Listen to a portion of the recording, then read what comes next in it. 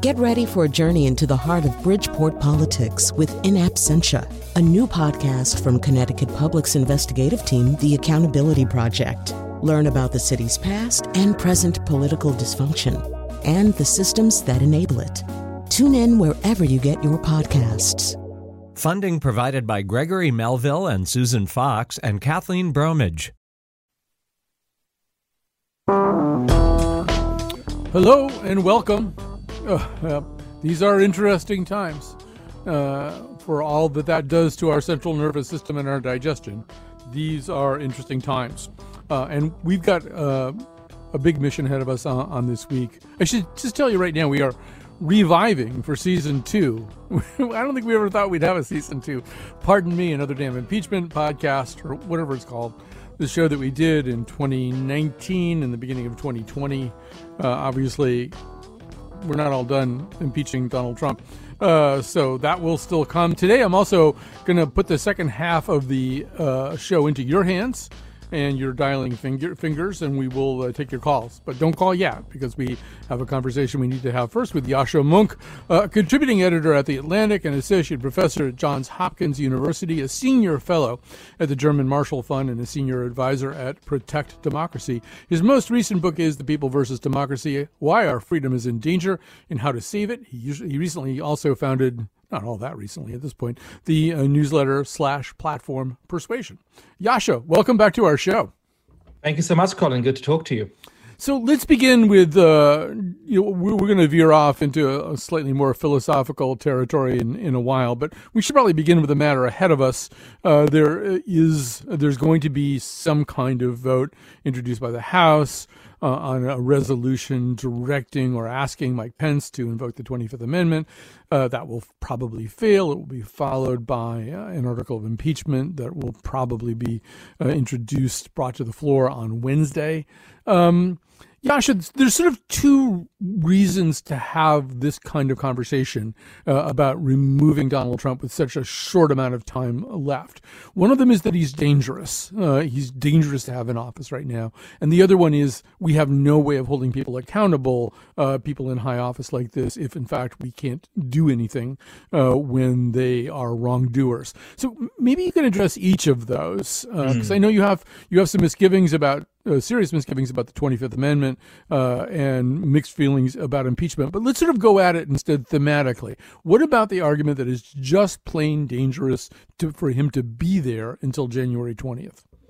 Yeah, so first of all, I just want to distinguish between two different things. One of them is, do I think that Donald Trump deserves to be impeached? Do I think it would be good if he was removed from office, or at least if he was censored after leaving office? Perhaps including a disability on his freedom to run again in 2024. And I think there's a very strong argument for that. You're supposed to become impeached for high crimes and misdemeanors. That's a slightly technical legal term, but it basically means crimes in office which go against the United States form of government, which violate your duty to uphold the Constitution and mean you actually attack it.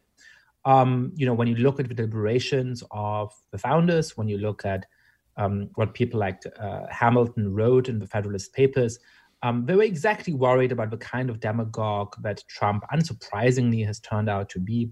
And so I think he does fulfill the substantive criteria of impeachment. And if I was a congressman or a senator forced to vote on articles of impeachment, I would have to vote in the affirmative for that reason. Now, that's different, I think, from the question of whether it is wise for those of us like me who oppose Donald Trump or for the Democratic Party to push for impeachment in a context where it's quite unclear whether or not 67 senators will in fact vote to convict him. And that's where I'm, a good bit more skeptical. So first of all, as you were saying, the argument until a couple of days ago was really, this guy is so dangerous, we got to get rid of him because, we just cannot live with him for another 12 days in office, 11 days in office, now it's 9 days in office. And that argument has become moot because the House is basically, the leadership in the House has basically acknowledged that we're not going to get him out of office before January 20th. So that argument has gone away. So then the argument becomes, is it worth impeaching him in order to censor him, in order to show that the House of Representatives once again passed this resolution, and perhaps in order to stop him from being able to run again in 2024? And to me, that question simply turns on whether it is likely to succeed. I don't think that we do very much to actually fortify the guardrails of democracy or to prove our point of principle if we impeach him, and he can claim another great victory. He can say again that he was exonerated by the Senate because we can't get the 67 senators together. And that makes a certain amount of sense. There's also a way in which I think, to a larger degree than maybe we like to acknowledge, emotions play a tremendous role here. Really on Wednesday, January 6th, Donald Trump didn't speak any differently or say things that he hadn't said before. The content of his speech, I don't think, was really particularly radically different from what we've become uncomfortably accustomed to over 4 years. The difference was a whole bunch of people then acted on his words in a way that they haven't before. And that, in terms, ratchets emotions up, not only in the public, but even more so, the people who were effectively attacked, the members of Congress. And so it's kind of interesting, because the argument almost is there's finally almost enough emotional fuel maybe to get this a little bit closer into the realm of reality. Yascha, I would argue Trump really, I don't think January 6th was a really radically different day for him than, most of the other days while he's been in office. Absolutely right. And this goes a little bit to a discussion about the 25th Amendment, which was passed after John F. Kennedy was assassinated. And the purpose really was to deal with incapacitated presidents, if they die, of course, or if they're seriously disabled. And so the premise of the 25th Amendment would have to be that there's some physical, or in this case, mental deterioration in the president, which just makes him incapable of exercising his office. Now, I've argued from the very beginning that Donald Trump is morally unfit to be president. He is the sort of person that the American people, in their wisdom, should never elect president of the United States, precisely because I think everything he's done and said since entering politics indicated the extent to which he would be unwilling to accept the outcome of a free and fair election. We saw that in 2016 when he won, but fraudulently claimed to have won the popular vote as well. And we saw that again now when he lost, and therefore has been undermining our democracy day in, day out. So I agree with you. There's nothing new about what Donald Trump did on January 6th. What is different is that we're seeing the predictable consequences of his irresponsible action, of his irresponsible words, in a new shocking light. But here we see that, the kinds of rhetoric that he's had all along, his unwillingness to accept the outcome of the election, his refusal to acknowledge Joe Biden as the legitimate 46th president of the United States, led to the sacking of the Capitol. And so you're right that, understandably, that has changed the emotional landscape. It has changed the desire to somehow hold him accountable. And all of that I feel myself. I, too, was incredibly angry on January 6th. I remain incredibly angry. I, too, want to hold him accountable. But I'm putting myself, I don't have children, but I'm putting myself in the position of a parent who needs to discipline a child. And I get that when the child does something very bad, you need to punish them. But I don't know that a world in which you don't punish them is any better or worse than a world in which you say, I will punish you so badly, and then you're incapable of actually carrying out that punishment. And the child learns that you're going to make big threats, but in the end, nothing happens. So absolutely, I hope that Republican senators would vote to convict him after January 20th. I hope that impeachment would go through, and it now does look like we're going to have an impeachment trial in the Senate eventually, for probably not in the next 9 days. I don't know if it's smart to initiate that impeachment trial if the likely outcome is that we're like the parent who comes up with all kinds of threats, but actually is never able to carry them out because we can't get the majority in the Senate for the second time. So there's another group of people that a lot of us think should be punished, and those are the people who invaded and kind of sacked the U.S. Capitol.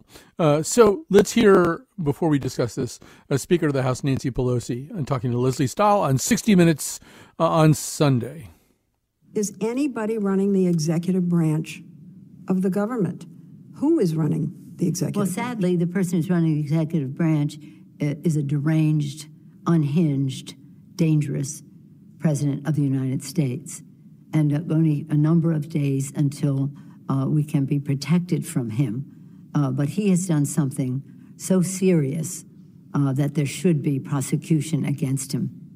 Well, I gather that the 25th Amendment is off the table. No, it isn't. Nothing is off the table. All right, so that kind of speaks to the conversation we just had. But one of the things that we saw with these rioters who got into the Capitol, it does seem as though maybe we kind of caught a break, not only just in terms of whether they were heavily armed. I mean, we now know that there were some pretty dangerous things there on the premises or nearby. But it even appears, reading some of the TikToks in the Washington Post and elsewhere, they turn right and turn instead of turning left, running down a corridor or something. The whole thing could have been a lot worse. It did appear that some of them meant to harm members of Congress or kidnap them or something. So this could have been a million times worse. And obviously there's a lot of emotion, once again, Yasha, about doing something about this. But I do find, in a way that I think is somewhat influenced by your work, I want to check myself and people of my political leanings a little bit, because there's a sense that no measure is too much at this point. And things that I would have objected to when directed at protesters of the Vietnam War when I was a teenager, or Muslims after 2001, just heavy surveillance and facial recognition stuff and, all data mining. There's a way in which we could be headed for another Patriot Act directed instead at right-wing extremists, which will be more palatable to people like me than the other countermeasures were. But that doesn't make it right. So how do we avoid it kind of tilting into that? Yeah, I mean, look, I think that we need to prosecute everybody who sacked the Capitol to the full extent of the law. And that means that we need to identify them and track them down and have them arrested by the FBI. And of course, they have to get due process of the law. Of course, they have to have a freedom to have a jury trial by their peers and all of the great protections that we have in our legal system.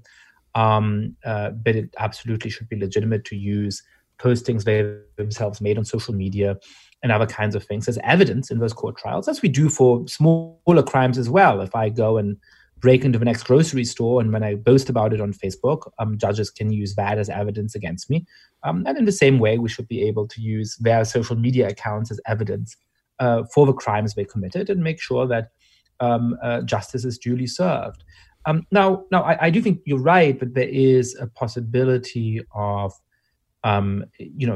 starting to criminalize speech, starting to perhaps misunderstand the nature of a threat, or misunderstand what the nature of that threat means for our country. There are 7,000 or 8,000 people in Washington, D.C. on last Wednesday from what the best evidence seems to show us. That's a lot of people, and it is saddening and sickening that so many of them were willing to go and besiege the parliament of our country. But it is not tens of thousands of people, it's not hundreds of thousands of people, certainly not millions of people. In a way, I'm struck by the fact that after Trump called all of his MAGA army to come out and to protest this certification on this supposedly incredibly important day, what you got was 7,000 people, of which some were there to really inflict violence and disrupt the democratic process, and others were there for protest and ended up getting swept along. They all need to be punished. We need to take that kind of threat seriously. We need to understand why it is that the Capitol was not properly guarded. But we shouldn't make the mistake of turning this into a 9/11 in which this completely changes our politics for the next 15 or 20 years. Although first of all, I'm essentially in agreement with you, but there are people who do say, I think John Harris has a piece in Politico today saying exactly that there should be a 9/11 type commission. There should be a fact-finding commission. And I think the argument for that kind of thinking is that this is so multi-level. I mean, we acknowledge the president's role in this. There's clearly a continuum of roles occupied by members of Congress, ranging from the QAnon member from Georgia who was tweeting Nancy Pelosi's movements a little bit to, just people who afterwards just went back down. 139 of them, I think, voted for at least one of the House measures objecting to the certification of election results, to the people who attacked the Capitol, to the people who in some ways suborned or supported the people who attacked the Capitol. I mean, I think that's the argument anyway. Like, how big is it really? Who played what role? There's always a push for truth and reconciliation. I guess the question is this a big enough event to warrant that? So I think we need to be precise in what we're talking about. If we're talking about a fact-finding commission, that's something I'm in principle in favor of. Whether it has to have the dimensions of a 9/11 Truth Commission or exactly how you constitute it, exactly how you run it, those are questions that are sort of a little bit above my pay grade. But absolutely, we need to have an objective investigation into what happened. We're starting to have a little bit of a story emerging. There was a great story in the New York Times yesterday evening or this morning, which seemed very complex. The mayor of DC seems to have requested as low a presence as possible.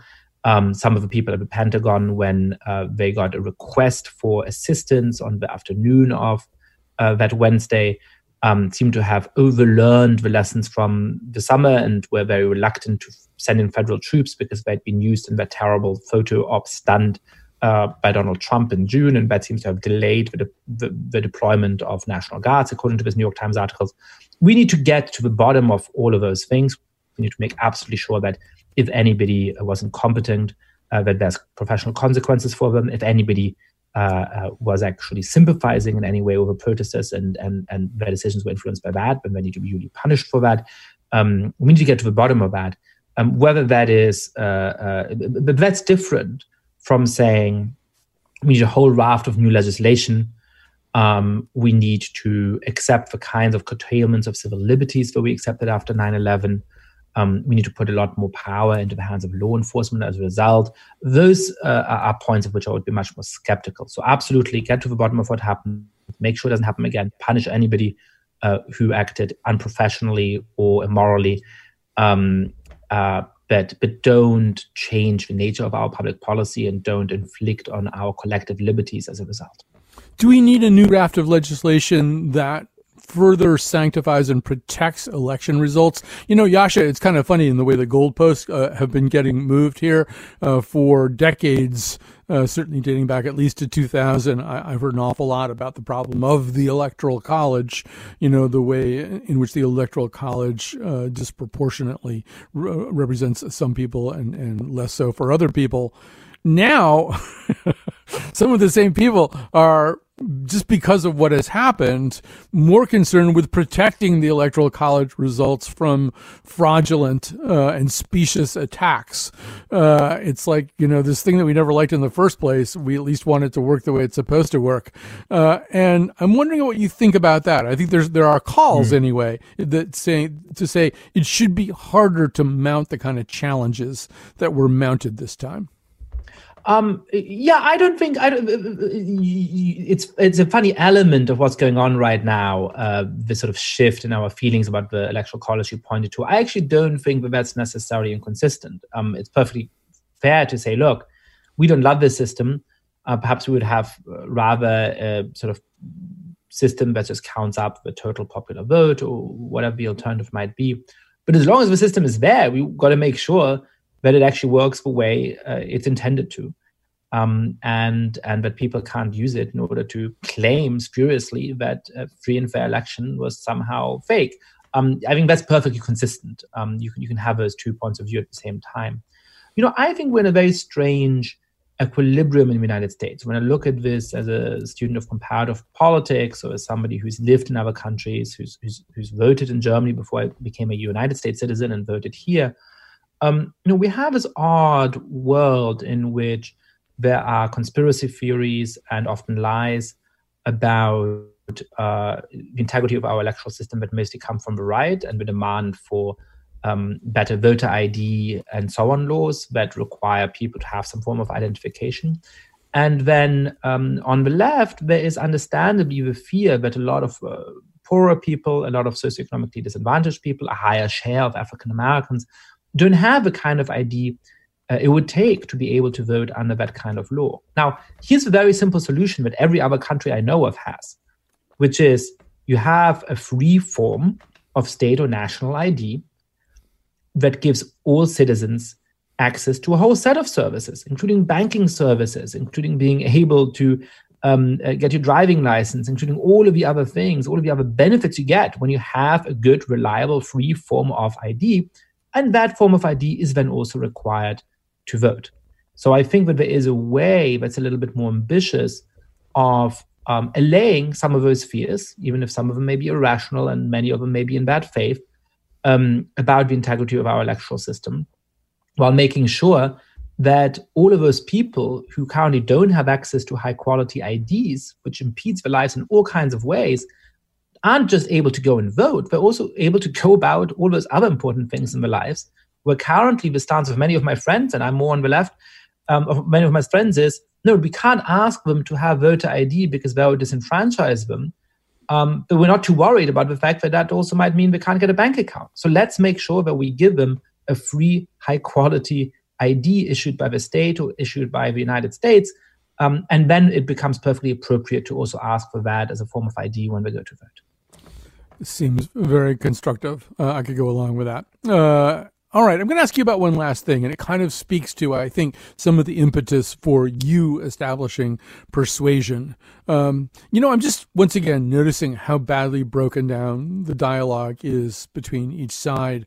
And there are images that are going to haunt me for a long time. One of them I read about, I think, once again in the Washington Post this weekend, a description of a Democratic member of Congress, a woman who was trying to hand out masks, COVID masks, in one of the lockdown rooms where these lawmakers are. And the Republican members of Congress were refusing to take the masks. Here you are, you're under siege from a mob, you're locked inside a room, and there's a pandemic, and they still won't take the masks out of some either principle or I don't know. And now I've just been informed that Bonnie Watson-Coleman, a 75-year-old congresswoman and cancer survivor, has tested positive for coronavirus after taking shelter in one of those rooms where other lawmakers would not wear masks. And to me, it's kind of symbolic of a problem that I see right now. Like I want to be, as I think you want to be, engaged and fostering engagement and creating environments where, once again, to the point of persuasion,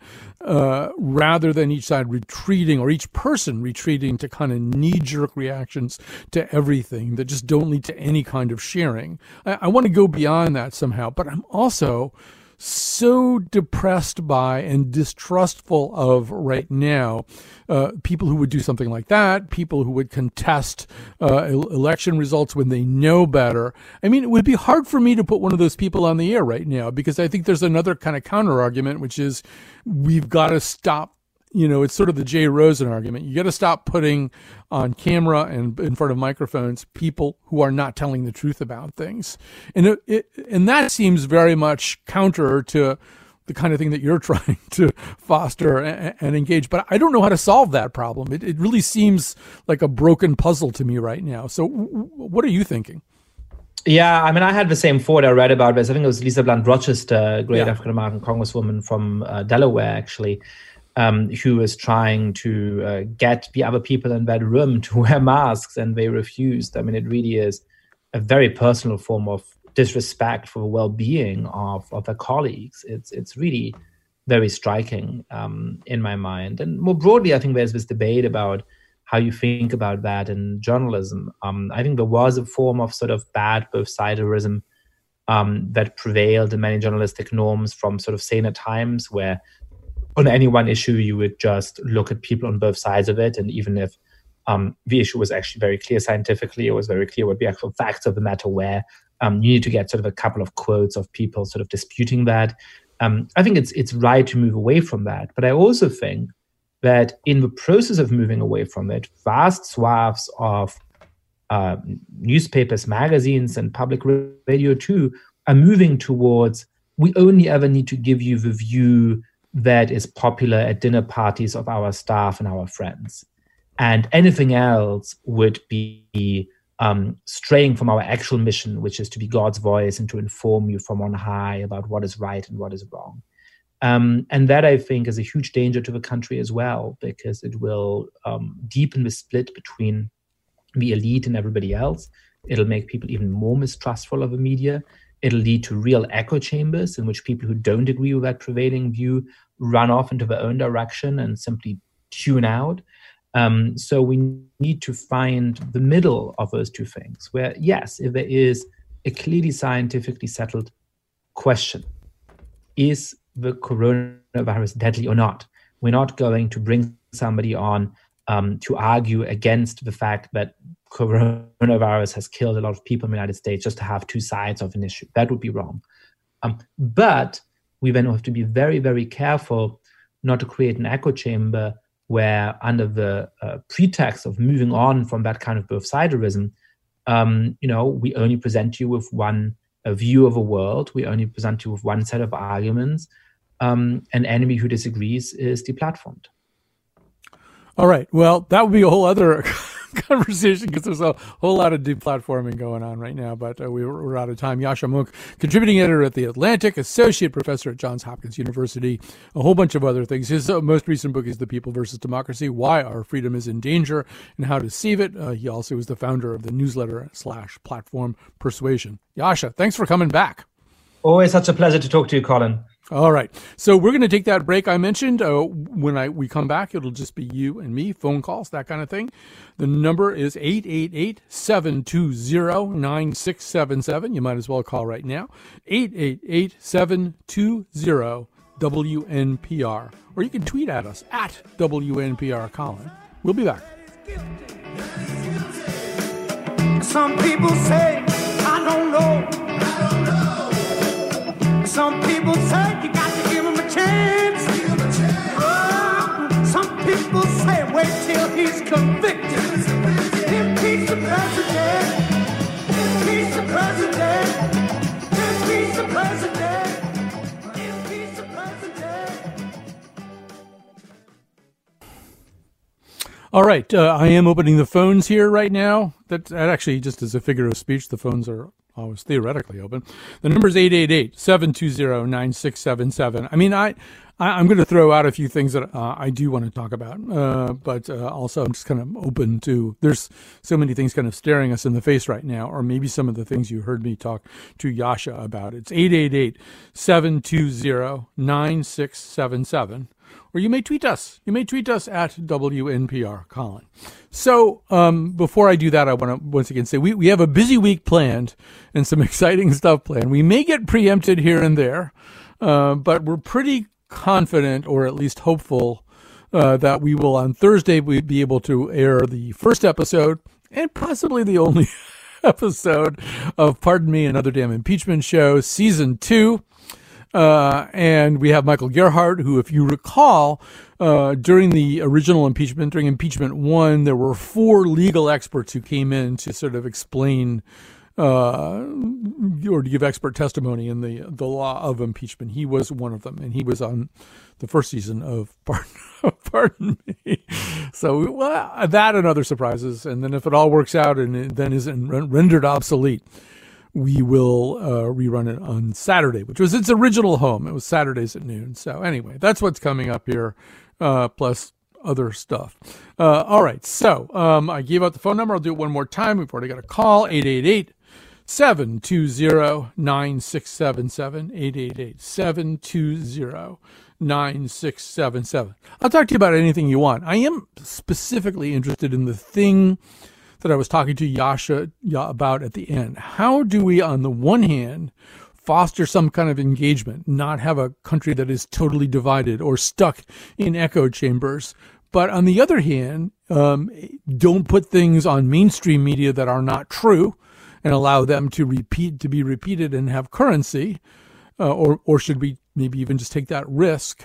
Also, how do we look at some of the platforms like Parler? By the way, I had a Parler account. I had a Parler account because I wanted to know what was being said on Parler. But Parler appears to be shut down, at least for the moment, not by the government, but by private platforms that are not hosting it anymore. So, but so that's to me a really interesting question. Like, what's the right answer? No rapprochement at all between the two sides, or is there some other way to think about all this? All right. Let me go to David here. David, you're on the air from Windham. Ooh, Eastern Connecticut is checking in. We've also got a chaplain call. David, you have the floor. Hi, Colin. Great to talk to you. I would say, to your question, and my idea of it anyway, is that we do what Mitt Romney said, is just tell people the truth. The problem, of course, is, how do you convince people to tell the truth? Well, yeah. I mean, yes to both things. I mean, I got a really interesting email from a guy named Brendan earlier today who was basically saying this to me, saying that, look, you're getting to be like CNN. You just have people on who think what you think, and then where does that ever get us? And he's right to a certain point, although, it's not like what makes people happy at dinner parties or whatever it was that Yasha said. In fact, I'll take some crap from the left today for having Yasha on. I always do. And, we'll put people like Peter Wehner, who served as a Republican in 3 different Republican administrations, Jack Goldsmith, who was a major legal counsel in Bush 43. But, yeah, truth ought to be the bar you have to clear, but there's so many people who before reconciliation comes truth. But there's so many people who believe and want to expound upon things that are not true. It feels like there's 75 million people. Well, maybe not quite that many, but, who do that. So, if we're going to make truth the price of admission, David, it feels like we're going to turn a lot of people away. Well, the truth hurts sometimes, but grown-ups and people who are adults accept the truth and then deal with it. Right. But we don't have a bunch of adults in the room. Is the problem? Right. My question for you is this: I've been having a debate with a friend of mine who's a lawmaker for a while and a very smart woman, and she insists over and over again that Trump is a fascist, and I say this guy is not a fascist because he doesn't have an ideology. This guy is an anarchist because you never know what's coming. And I'm wondering what your take is on that. Well, first of all, it's a question that gets debated a lot. I would refer to you to 2 pieces by a Georgetown professor named John McNeil, who wrote about this in the Washington Post. The first time he wrote about it was in 2016. And what he kind of, in a way, he was sort of aping the device that Glenn Kessler, the fact checker for the Washington Post, who gives out Pinocchios, he gave out Bonitos. He went category by category by category. These are the characteristics of fascism. This is the degree to which Trump either does or does not meet them. And then I think in 2019, he kind of updated them. Now, McNeil, and I actually got in touch with him after January 6th, and I said, how about now? This is worth a few more Bonitos. And he said, yeah, it's definitely worth some more Bonitos. But, he and others have laid out fascism less of as an ideology. Fascists believe X, and more as a style of governance that does, in fact, feel comfortable with the use of violence, does, in fact, substitute a personality cult for principles and norms of governance. You can sort of go through all those things, and then Trump is either a fascist or he's so close, he's so close that what's the point of having the conversation? I would say that even for people who were willing to hold back, and reserve judgment on that question, January 6th was kind of a tipping point. He declared himself, unless David, like you insist that fascists must have a specific ideology, in which case Trump is saved because he has no ideology other than the personality cult of him.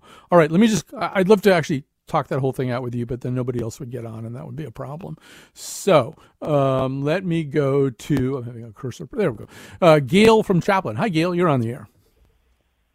Hi. Thank you for having me. Yes, I agree with everything said. I mean, so many adjectives to describe Donald Trump, which is disturbing, demagogue, and autocrat, and what have you.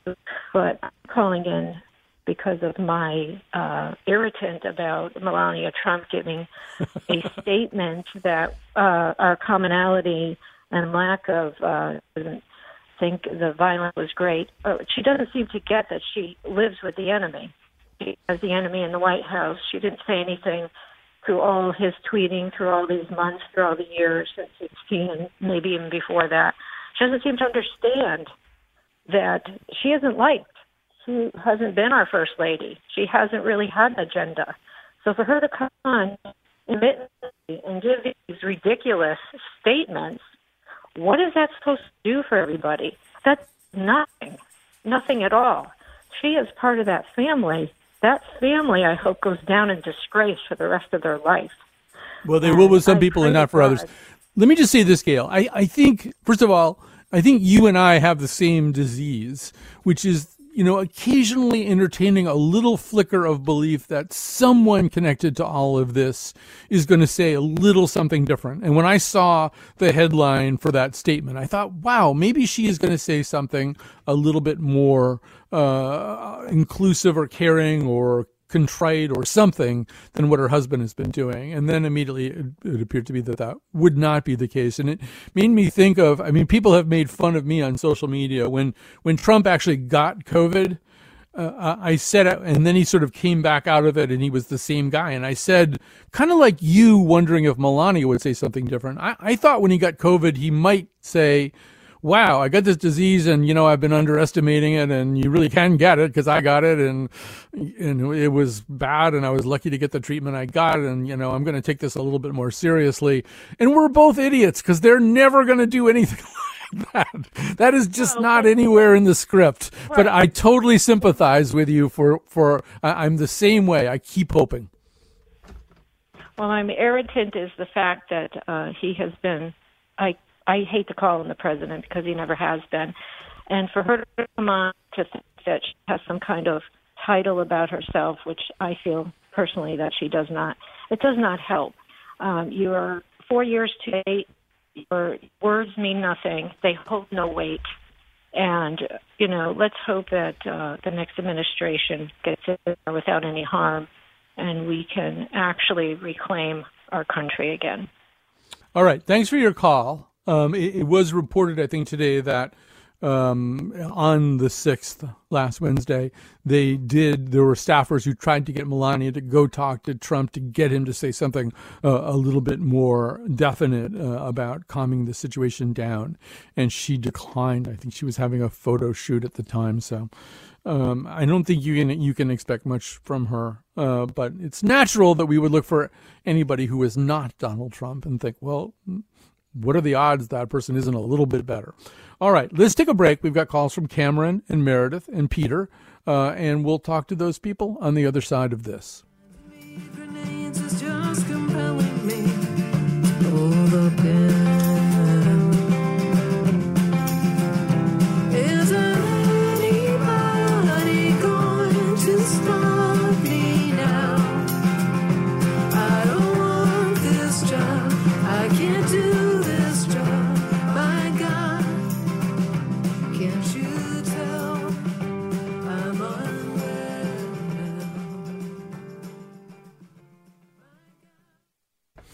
All right, we are back. I've got people to thank. We'll start with Kat Pastor. She's there in the studio making it all happen, makes it possible for me to work remotely, and for Betsy Kaplan, senior producer and producer of this episode, whom I also thank, to work remotely. I will say also, over the weekend we started talking about reviving. Well, we started talking Friday, but over the weekend we spent a lot of time scheming, Betsy Kaplan, Jonathan McPants, and me, about how to revive our show, Pardon Me. And it's fun to work with people who get excited about projects like like this. I mean, everybody feels kind of slammed these days.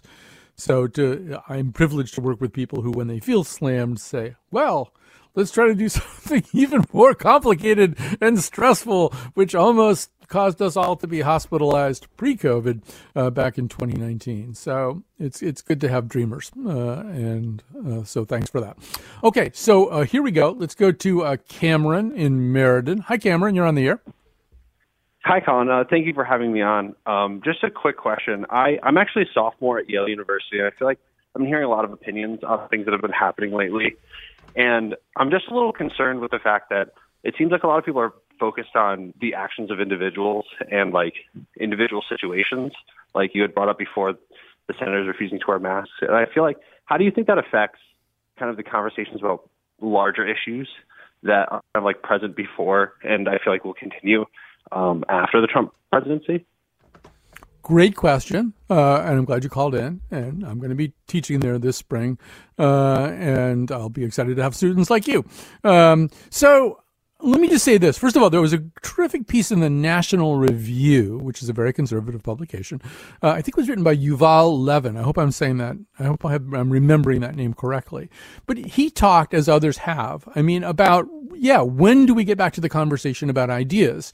And he, as a conservative thinker, feels as though his own party, the Republican Party, has kind of betrayed that we're having conversations that involved scientific denialism about COVID and civics denialism about the results of the election. And he very eloquently sketched out the kinds of things that Republicans typically believe and that they want to talk about. And I don't have it in front of me right now, but he did a beautiful job of laying those things out. So the question is, when do we get back to ideas? And when do we get away from the kind of personal behavior, Cameron, that I think you're talking about, or focusing on the kind of personal behavior? But I think right now the Republican Party, and I don't mean to seem super one-sided about this, but I don't think there's any way around it. Look, the Democrats can't wait to get back in right now. They're going to have for, 2 years maybe pretty solid control of all three branches. And they want to do something, I'm sure, do more about healthcare, do more about transportation in a way that's very attentive to the dangers of climate change, do more about climate change. You can sort of run through the ideas, build up the social safety net, address some of the inequalities that really showed up not only in Black Lives Matter, but in the COVID epidemic and the health outcomes for people of color. All that stuff is just kind of, we know that that's what they want to do. But, I said this the other day, when Paul Ryan was Speaker of the House, which I think he was until 2019, 2018, I can't remember now. But when Trump got in, Paul Ryan was Speaker of the House. I knew exactly what Paul Ryan thought about things. I didn't agree with any of it, but I certainly knew what his ideas were. I have a hard time assigning ideas right now to the Republican Party. They've been so involved in this cult of personality and in parroting back lies that he told about COVID and the election. I think you and I agree. I don't want to have to talk about personal behavior all the time, but that's going to involve the Republican Party getting back to ideas, which I don't see happening right now. But you should have the last word about this, Cameron. Yeah, I was just going to say it's a little concerning seeing the left kind of drawn into that conversation, like the conversation that no one even wanted to have in the first place, fixated on these individual issues. And I just think it's really, really interesting that you call it a cult of personality, because that's kind of how I see it as well.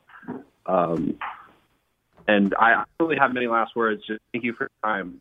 All right. I've been listening for a long time through high school, and I really like what you always have to say. All right. Well, thanks very much, Cameron. And I'm certainly honored and flattered that you care at all. All right. So let's get more calls on here as quickly as possible. And here, let's go to Meredith in Brantford. Hi, Meredith. Hey, can you hear me? I can hear you loud and clear. Oh, great. Hi, how you doing? Just fine. I just wanted to call in with a comment really quickly. I think we're all enraged, and there's this whole discussion and all this banter on impeach or don't impeach. However, we're at the end here, and I feel like nobody's really talking about the security issue that did or didn't take place. There's a lot of very angry people out there who feel like they are complete patriots. And I'm just wondering, like, why aren't we talking more about that security piece and moving forward, especially when they're talking about their next phase? I don't know. Like, I kind of want to see that. I want to see we're secure and safe. Right. So, and first of all, thank you for your call. And I think what I would say about that is that we tend to fight the last war. So there's a lot of people involved right now very conscientiously and wholeheartedly and on a completely justifiable level, trying to figure out what happened last Wednesday and how did it happen, what are the flaws, what needs to be tightened up, who needs to be gotten rid of, all that kind of stuff. But I think if I get what you're kind of driving at, I think there's another question, which is, how safe is Nancy Pelosi on any given day right now, or Chuck Schumer, or members of our delegation, or whatever? There's just sort of no way that everybody connected to last Wednesday is going to be rounded up, and there's also no way that everybody who wants to participate in the forceful detainment or the forceful compulsion of people that they don't like. Those people are going to be, they're out there, they're seated. They didn't all go to Washington. They had other things to do. I was able pretty easily leading up to January 6th to find people talking about that on Connecticut websites. So, it's sort of what I was asking Yasha about, too. How do we not have another Patriot Act thing where, in fact, security exists at the price of many of our principles? How do we not have a situation where we're like over-surveilling one another? But we're also safe. There's a way in which it became clear last Wednesday that there are people who are unscrupulous and dangerous and violent in their opposition to what? It's not in their opposition. It's in their support of the president. And it just, I don't know. It's a balance that will have to be struck. We were proven on Wednesday to be insufficiently secure, and I'm not exactly sure what we're going to do about it.